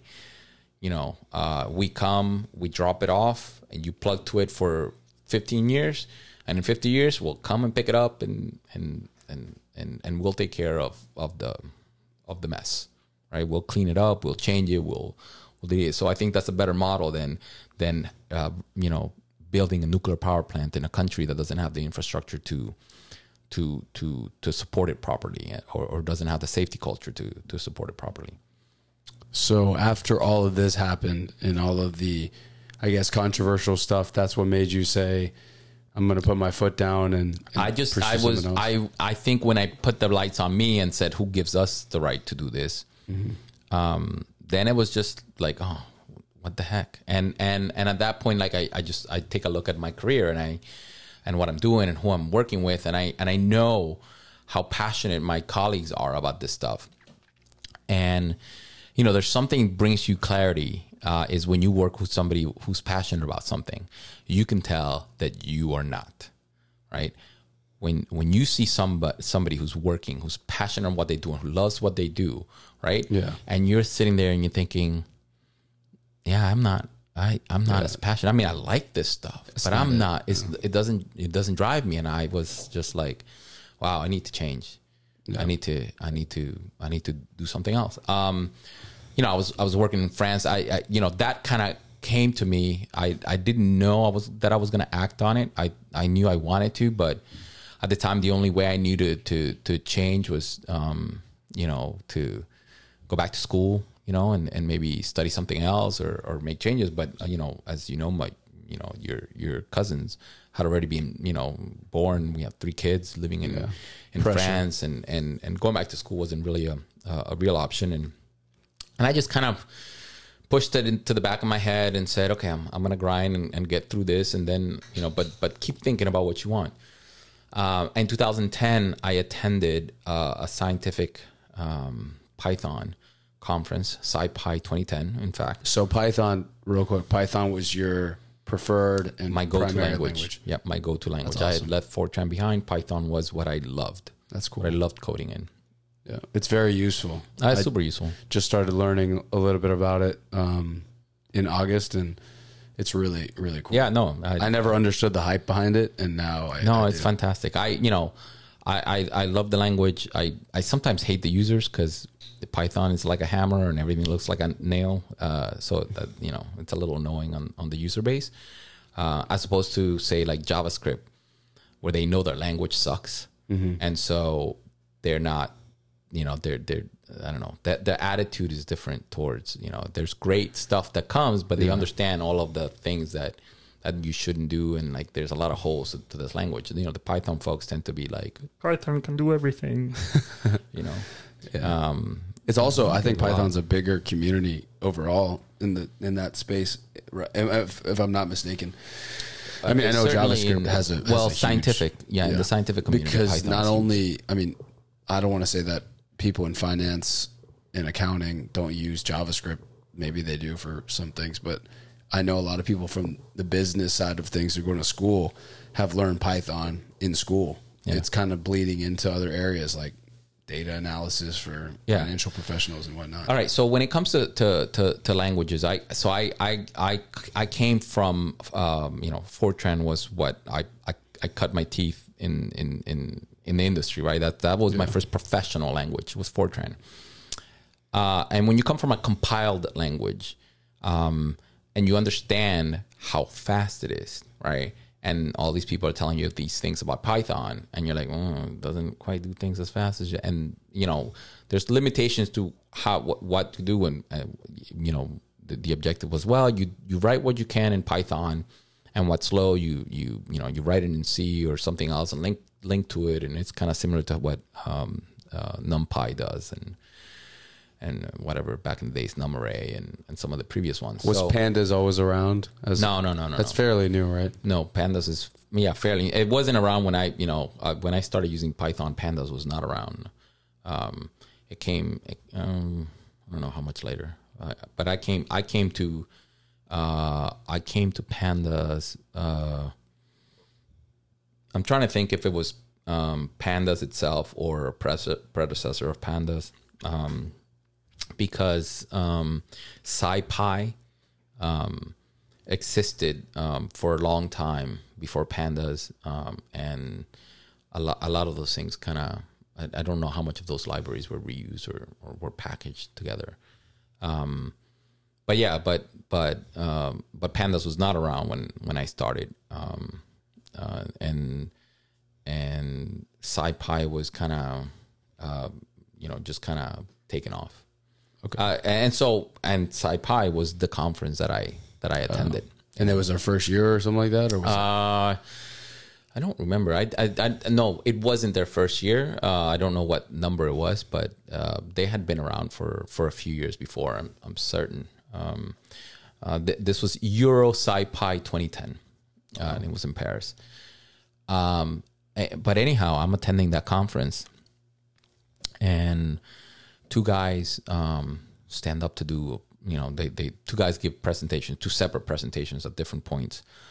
The first guy comes up and he starts talking about biotech in general, and how they're using, Python in biotech. I'm riveted by their talk. I had no clue that, the state of biology. I had not had, as a mechanical engineer, I had not had a biology class since high school. Like, I didn't have any biology in college. Mm-hmm. Most of my stuff was, chemistry. But I didn't have a solid biology class in college. So my knowledge of biology was, the cell, mitochondria, the chromosomes, DNA, whatever. I wasn't, my biology back when I was in high school was much more of a memorization kind of field. And I wasn't good at memory, so I wasn't really interested. Man, and these guys start talking, and the dude presents like the cell as a computer and DNA as the programming language of that computer. Mm-hmm. And it just floored me. I was like, how do I do that? What the heck? Yeah. And it grabbed me. And And so I wanted, you know, how do I do that? How do I, well, can I, can I make a switch in my career? How do I go about this? It's 2010. I'm still in France. My contract, it was going to expire in 2011. So I'm still kind of going through the year, still thinking I wanted to leave, the nuclear industry, but not really taking any action. I thought, maybe I'll sharpen my my software skills, because I was certainly I was at my job. I was the guy who took care of the computers. I was the guy who maintained. I was the system administrator of the servers. ITs. I was the IT on top of whatever you were doing. Right. So my teammates would use the computers to solve the problems. I was the one running the computers on top of solving similar kinds of problems. It's something that I always enjoy doing, and I thought maybe I can take more of a role in that direction when I come back from France, when I come back to the US to kind of sharpen my skills in software. I thought, wow, I've been doing computational fluids forever. Can I do computational biology? Like, how hard could that be? Very stupid comment because everything in biology is about knowledge of biology. Computational biology, you can't code something you don't understand. Whereas, with fluids, I'm trying to solve Navier-Stokes equation. And I thought, hey, maybe in biology I have another equation that I can solve. I'm just solving a different equation. But, these are processes, and these are, you really need to understand how it works, right? All I know is that A, T, C, G, right? A goes with T and C goes with G and vice versa. So I just kind of thought, let me become a software, like increase my software strength and power. Like, let me be more of a software engineer, to broaden my horizon and see where it goes. So with the company that I was working for, Areva and Framatome at the time, I think it was Areva. We went through different names. When I started, the company was Framatome AMP. Then it became Areva, which was the name of the parent company. And then they were acquired by EDF. So eventually part of EDF, and then Orano was the one that in the US. I forget. I stopped following. But I lost my thread on that one. You were talking about your introduction to the biotech company, the company you were working for. Oh, so, well, correct. Yeah, something. I don't know. I was going somewhere with the fact that it wasn't Areva. But anyways, I come back to the States and I try to get a position. All right, I try to get a position in the company that allow me to move more towards software. But the company was moving in a direction where back in the early 2010s, there was a lot of cyber attacks and there were data breaches, and our company perhaps had been breached. I forget, or somebody had been breached, or some other company had been breached, and we were like really, weary. And so we went from like our engineers, being the administrators of their computers, to your computer is no longer your computer. You're just a user on a computer, and IT department manages it. And when you want to install software, then you have to ask for permission. Yeah. And it just made my life impossible, because every little piece of software that I needed to install, I would say, hey, I'm doing this. And they would ask, okay, why are you going to do that? And I'm like, it's not your job, it's mine. Yeah. Like, do you know what I'm doing? Do you understand? And then I have to, well, we asked because for this kind of problem, people usually use this software. And I'm like, that software's crap. I'm not using that. Gotcha. And so it just became like, oh, Jesus, like this is like, if they're going to do this now, like, I can't work like this. I can't, the part of my job that I really enjoy, the exploratory nature of taking open source code to see how it can be applied and what's available and what's the state of the art, what are people doing for solving whatever, they were making it a little more difficult for me. And it was just like, it became clear that I gotta go. I gotta go. At this point, I'm in Boston. We moved back to the U.S. My contract ended in France, and we had the opportunity to live in San Jose, California, or Boston, Massachusetts. Marlborough, Massachusetts, to be specific, is where the company was, where the offices. Because we didn't want to go back to Virginia, because we just, we lived in Paris for almost 4 years, and Lynchburg, Virginia, just wasn't wasn't cutting it anymore. And so, the opportunity in San Jose was interesting. It was a part of the company that was doing solar, using solar mirrors to warm up water, basically, to power a steam. So it's another form of energy creation, which was super interesting. But they weren't quite ready to like make offer, or they weren't quite clear on what the position was going to be, and the position in Boston was really clear what I was going to do, and who I already knew who I would be working with. So there was some level of familiarity, and then on top of that, we always, we had just lived in France for a few years, and it was really hard during those years for the communication with the family, because we're 6 hours apart. And that time shift it was brutal. And coming back to Boston, it's the same time, right? So grandma can talk with the grandkids, without thinking about it. Whereas before it was really, really problematic. It was tough, it was tough. The kids would get back from school, and they'd be asleep, or vice versa, the other way around. And so, at the end, Boston wins, and we liked the city, so we wanted to live close to Boston. So, which is why we moved to Newton instead of Marlborough. So, as close to Boston as we could, with good schools and a place we liked. And so, when we ended down there, very shortly after I took the job, my boss quit.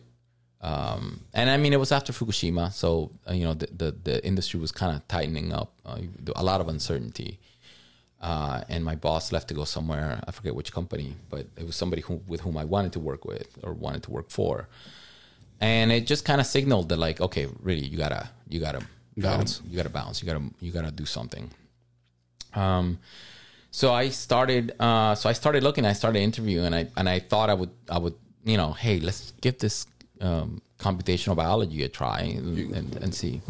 And so when I went to do the things about where I want to work, what I want to do, I just started interviewing.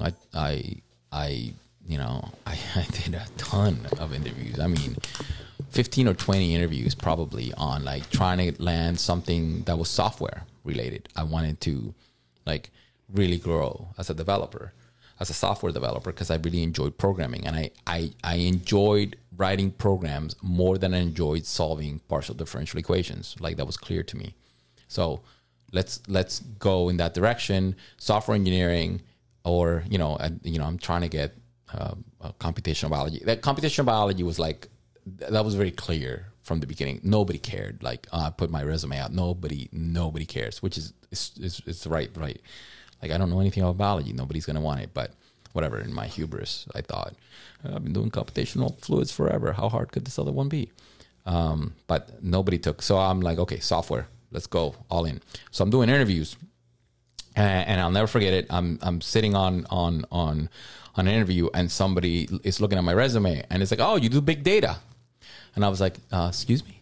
And I was like, oh, what was that again? Big data. I'm like, writing a big data. You said big data. All right, whatever that is. And the guy's like, oh, well, yeah, blah, blah, blah, blah, whatever. Whatever that interview was, I didn't get it. They didn't want me. It was just not. But he goes like, big data. I'm like, I go home and I Google. It's 2011, and I Google big data. I'm like, what the hell is that? And so, I'm looking, and like, they have a bullet of stuff that, these people do, and what the career, and blah, blah. And I'm like, I do that. I know how to do that. I've done that many times. This is, yep. I'm down the list. I'm like, yeah, man, that's what I do. Like, I know. All right. Took my resume. I was like, already, let's change this up. And I am now somebody who does big data. And I, put these things, take the same experience and just highlight the things that, what code, what software I'd used. And so I started interviewing again, and I did a bunch more interviews, and interviewing, it's a tough process. Like, you get rejected all the time. You don't know the language. I didn't know, but you don't know the language of the field you're trying to break into. Yeah. And so, you say things that, or people ask you things that don't quite make sense. You don't answer the questions they want to hear. You don't sound as smart as you know. Then somebody says something and you don't quite get it, and you kind of bounce around, but then you go home and you look up exactly what they were asking. And you're like, oh, damn it, I know that. That's just didn't know the word. I just didn't know the words. Yeah.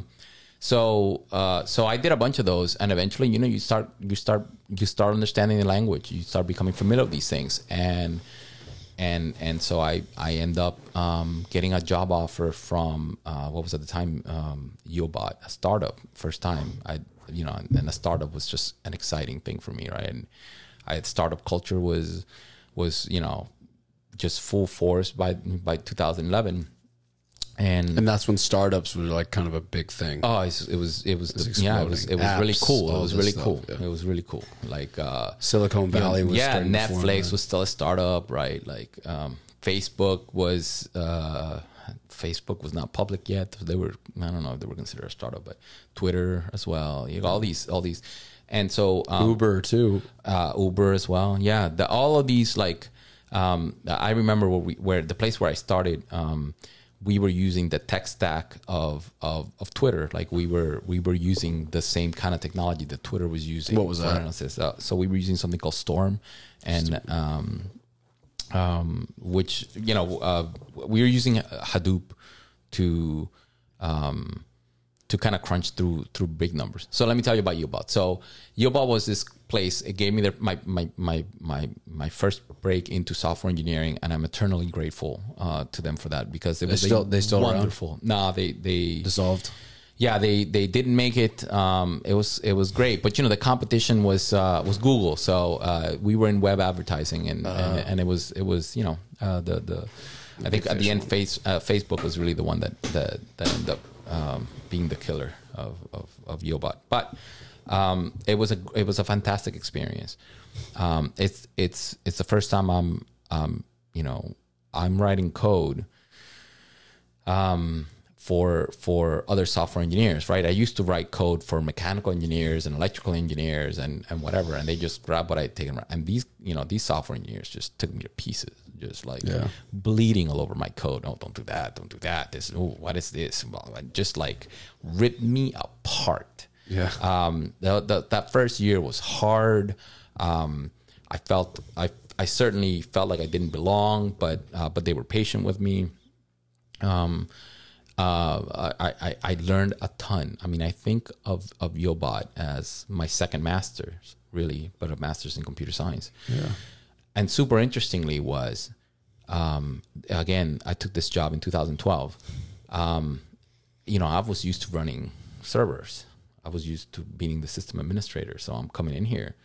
I'm like, oh, where are the computers? We were in the attic of a copy center in Maynard, Massachusetts. Like this tiny place. Like I go up. There's 2 guys in there and me. We're 3. The company has 7 people. I'm like, where's everybody else? And everybody's remote. It's like, everybody works just from wherever. Yeah, everybody works remote. 2012 again. Okay, so there's this thing called Campfire. And that's how we used to chat. There's a chat, and we have, and all of our documents are on Google Docs. And no, we don't have a server rack. We're using AWS, Amazon Web Services. And I knew what Amazon Web Services was because I thought it was cool and I'd heard about it. But I didn't know, like I had never used it. And so, here's the account, join. You're going to learn how to spin up, EC2 instances and run this. And so, I learned how to, build a system and a stack on a remote server. On a remote server on the AWS. it really just kind of it just opened my eyes to the kinds of things I could do. I mean, I remember thinking, God, if I was in my old company, like we could start up like all of this computational power we could use without any initial overhead for any of the CFD workloads that we were doing. And was that always a concern with budgeting and stuff like that? No, it really wasn't. But it was a pain in the ass when you wanted to run things and all the clusters are busy. You can get your work done, but it wasn't as efficient. It absolutely wasn't as efficient. Yeah. And sometimes you didn't really need a supercomputer to do what you need. You just needed some nodes to do stuff. And it's like, this person is taking up 64 cores of some like supercomputer that we, Beowulf cluster that we had to take care of something. And it's like, and then also physical maintenance on this stuff. Right. Absolutely. Yeah. When I used to, when I was in France, there was a dedicated team that took care of that. That was great. And they had they were the ones that ran a Beowulf cluster. And I remember having a machine with 32 gigabytes of RAM thinking, holy shit, this is the greatest amount of thing I've ever seen. Like they'll never surpass this. Like I knew they would, but it's like nowadays, unbelievable. You get your laptop with double that, quadruple that. Yeah. So I get to this place there, no computers, like nobody's in the office. We were 3 guys in the office, and we were all young dads. So the schedule was like, hey, you come in, you do your work, but I gotta, it's like, I gotta go pick up my daughter after school, blah, blah, blah. It was just great because we would literally work from 10:30, 11 a.m. until about 4:30 or 5. We would leave, go do things in our lives, right? Be dad, do parenting stuff. And like once the kids are asleep, 9:30, 10, we would all jump back online and continue our work day. Yeah. And that was just like, it was at the time, that flexibility was awesome. Yeah. It was awesome. And I'm learning a ton, and I'm getting like hammered by these like real software engineers that are teaching me great things, and I'm learning great things, and I'm eternally grateful. And that was, a great period of my life. It was a hard period of my life because I pushed yourself. Yeah, I was pushed. It was hard. You doubt yourself a lot, because there's tons of things you don't. Imposter syndrome, I think is what they call it. Good Lord. Yeah. Through the roof, imposter syndrome. I mean, I was an imposter, right? I've been like, well, I've never done this, so all right, let's go. Yeah. We went, and they were like crazy. We would take crazy chances. This is not going to resonate with you, but we would change our stack on an instant when something didn't work. It was like, okay, let's abandon this and use it. Like we changed databases. I went through so many databases while working at YieldBot, and it was just so refreshing to see like, oh, we're gonna try this. If it doesn't work, we'll try something else, and fearless in that way. And not just with technology. Like when I started there, like I'm a Python guy. Like that's what we did, and that's what I did, and we needed to switch to JavaScript for like 70 or 80% of our base of our code, and some things remain in Python. That was before ES6. Oh yeah, before ES6. I mean, ES6 was kind of roaring its head, like it's coming. But that changed a lot in JavaScript, right? Or not much. Well, maybe syntactically. I mean, that's all I've ever known. So, we were already using other things, anyways. So they were very big on functional paradigms, where at YieldBot, and so that had a lot of influence on my career as far as how I code and what I choose to use. And JavaScript, we were very functional, like in quotes, we wrote functional style code with JavaScript, and used it, and so at the time I was using Node.js, and Node.js almost not Node.js itself, but JavaScript almost broke me. So what happened? The startup, like I said, was like amazing for my career, for the things that I learned, the things that the skill set that I acquired. Full cloud engineer now in 2012, 13, 14 when I was there. And data, like I was, we were doing Hadoop, we were doing, big data stuff. What happened was in 2014, another startup, contacted me, a biotech startup, and they were looking for somebody that just fit me. Yeah. They were looking for somebody with a scientific background, and the computational fluids and the physics aspect of that kind of match what they're looking for somebody that has the kind of not a physics but a scientific environment, a scientific background, with also experience with the cloud and as a software engineer. And it was like a perfect match. And I talked to these guys and I interviewed and it was like a no-brainer for me. I was like, wow, my objective when I changed to software was to make myself appealing to land in biotech and bioinformatics. And here I am 3 years later, and the position that I'm being offered is a senior software engineer / bioinformatics analyst. And it was just like, wow, like, yeah, this is what I wanted. It was like the training for 3 years, and then now you're back to where you wanted to be. Right. And it was awesome. And so, this was Gen 9, and this company, I mean, it floors me to no end every time I think about it. What we did as a company was you would order your genetic strand, your strand of DNA, your ATTCCG, AT, right? Those base pairs, all the way up to 10,000 of them. You would order to custom, and we would make them and deliver them to you in a little vial of water. Gene printing. It was just like technology out of this world to me. I couldn't believe that this was like real, that we were doing that, and that we could do that, and that I could play a big part in helping this company get to do that. Super interesting. So most of our customers were academia, tons of cancer research, right? They want to have a genetic type of material to put in cells for whatever experiment that they were doing. And so my job here is we had these code written to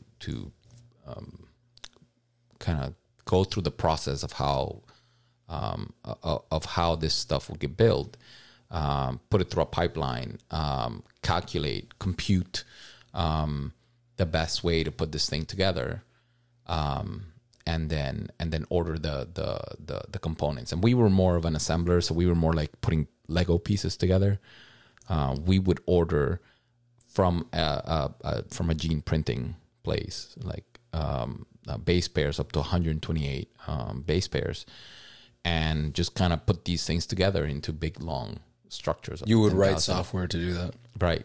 And it was custom for each time, or was there like some framework that you built to? I don't even. No, the software. The software was pretty general for any kind of thing. But there were a lot of, there are a lot of pitfalls that could happen. Because you're not just dealing with bits of data. You have you have a living organism. So DNA is not a living organism, but it's of living organisms, and you're going to put it in living organisms, and these living organisms behave as with some predictiveness, but also there would be some chaos. It was just a fantastic experience. I loved every minute that I worked at that place, and I cherish my time at Gen 9.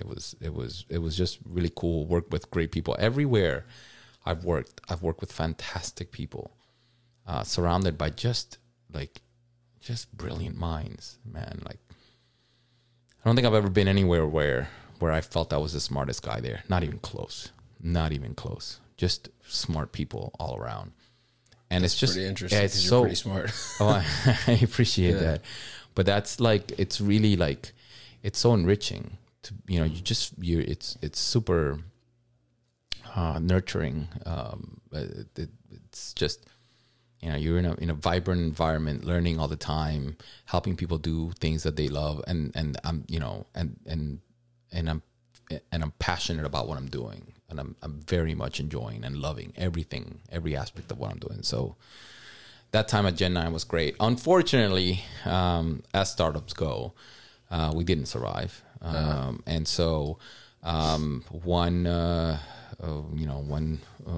winter Christmas of 2016, the company went under, and so I lost my job, and that was painful, and that was sad, and I loved that job. So it was less about the money, more about the experience you get to have. Absolutely. It's the first time that I leave a place and not by my will, right?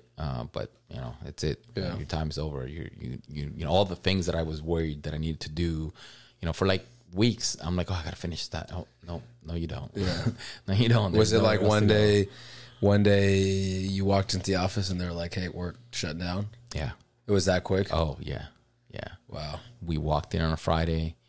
We got an email the maybe the night before, or the day before, about team general all hands meeting, which isn't so uncommon. Yeah. Though this one felt it, and I was like, "Ooh, what's going on here?"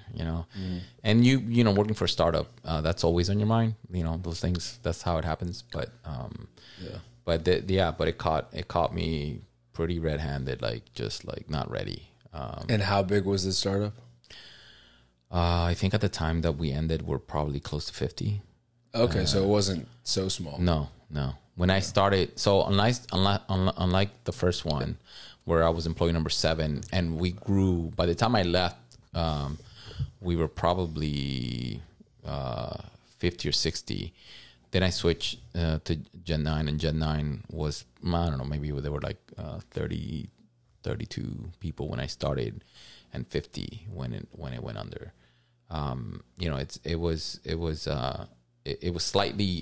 at a slightly different stage, right? But my first one, Yobot, outlived my second one, right? Oh, yeah. okay.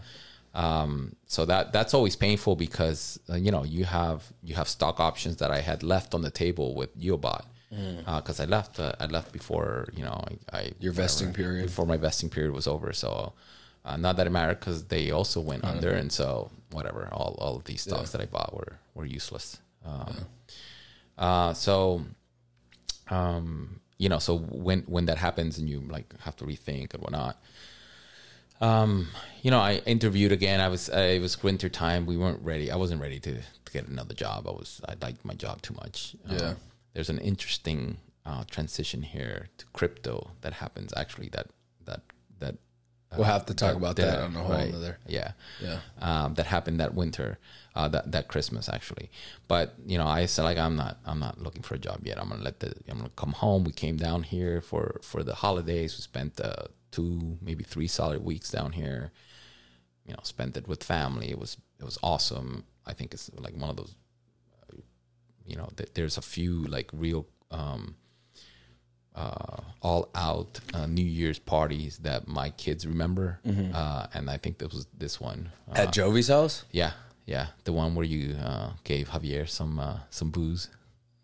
No, it's probably not that one then. Probably another one. Maybe it was. I don't know. Because that was like 19. That was like 2019. This must have been before then, right? This was 2000. No, this was 2000. The year was 2016 to 2017.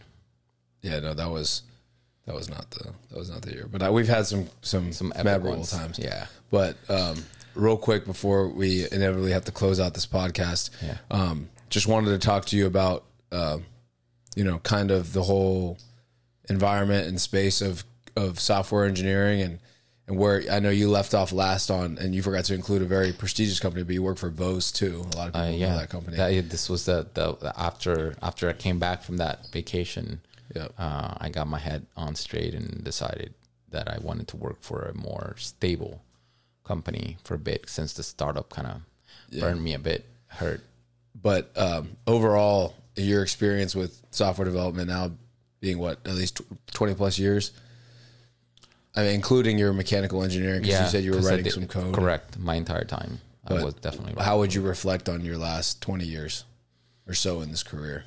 I mean, I've enjoyed everywhere I've worked. I always say, however, it's all about the people and who you work with. And I've been fortunate enough to I feel like that's such a cliche, right? Everybody says it. I've been fortunate enough to work with amazing folks, amazing people. Some people don't. And it's been real gratifying. And when you work and when you're doing and when you're getting things done and when you're trying to push a product or deliver on a product, your relationships are really the most important part. And we can talk about this company does Agile, this other company does Scrum or Kanban, or this group does this or what. Like, the most important thing is always the team that you have. What's the relationship of the team? How well do they trust each other? How well do they lean on each other? How well do they communicate? Like, those things are so hard. I've been fortunate enough to work in teams where we were humming, and when a machine is well oiled and just beating out good code, good product, like delivering, man, you feel like you're on top of the world. Yeah. And it's great because, like, you might stumble and your colleague catches you and you're like, hey, we got this and that. Oh, it's like, oh, great. And you do the same for them, but the machine doesn't stop and you are able to do things. And it's so awesome and gratifying to do it, but it's about the people. Like, it's never the system that you're using. It's just a tool. Everything is just a tool. What matters is who's holding the tool and how people are using it. And these periods don't last. Even at Bose, I work with a team that for almost a solid year, it was just gold, just fantastic. But inevitably things change slightly or not, and they don't quite function the same way, even with the same people. And maybe management changes, maybe a team member leaves that was more crucial than you thought, or all more, good things have to end. Yeah, they do, and so it's hard. So I think in my in my career, I'd always go back to people. This is everything is about relationships and about people, about how you treat people, how they treat you, how you communicate with them, how do you learn to trust, and how do people trust you? Those are things that are never, that are the most important things in any organization, in any team.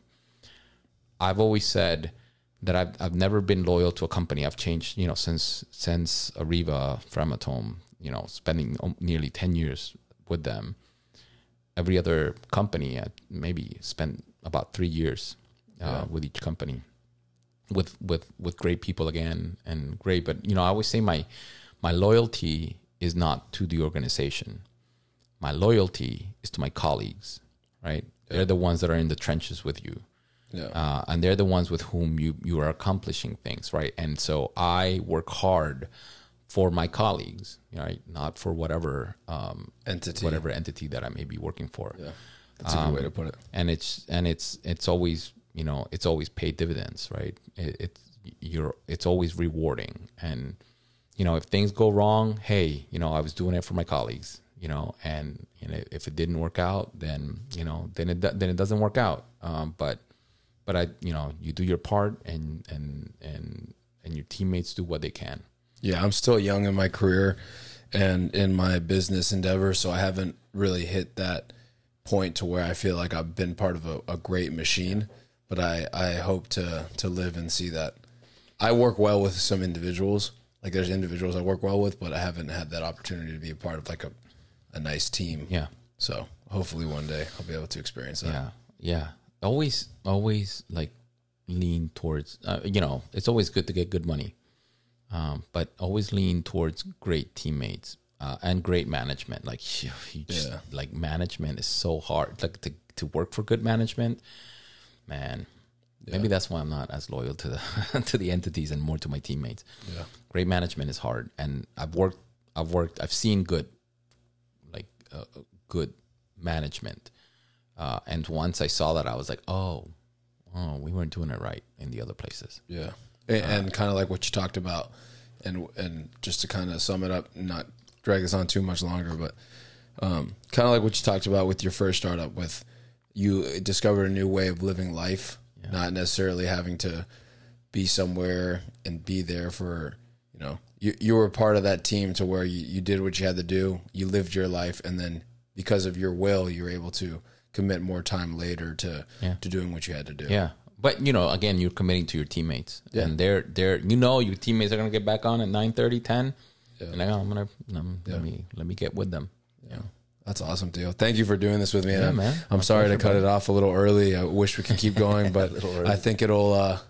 We could talk for another 2 hours. Yeah. I think next time, we'll talk about some of the crypto related stuff and some of the future and some of the things you're looking forward to in a couple months when you get back here. But it's been a blast, Theo. All right. Thank you for being on here.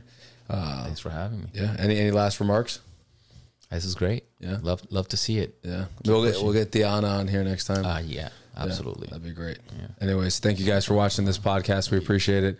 That's my uncle and very, very, very intelligent human being, Carlos Bonilla. Old School Matt. We'll catch you guys on the next one.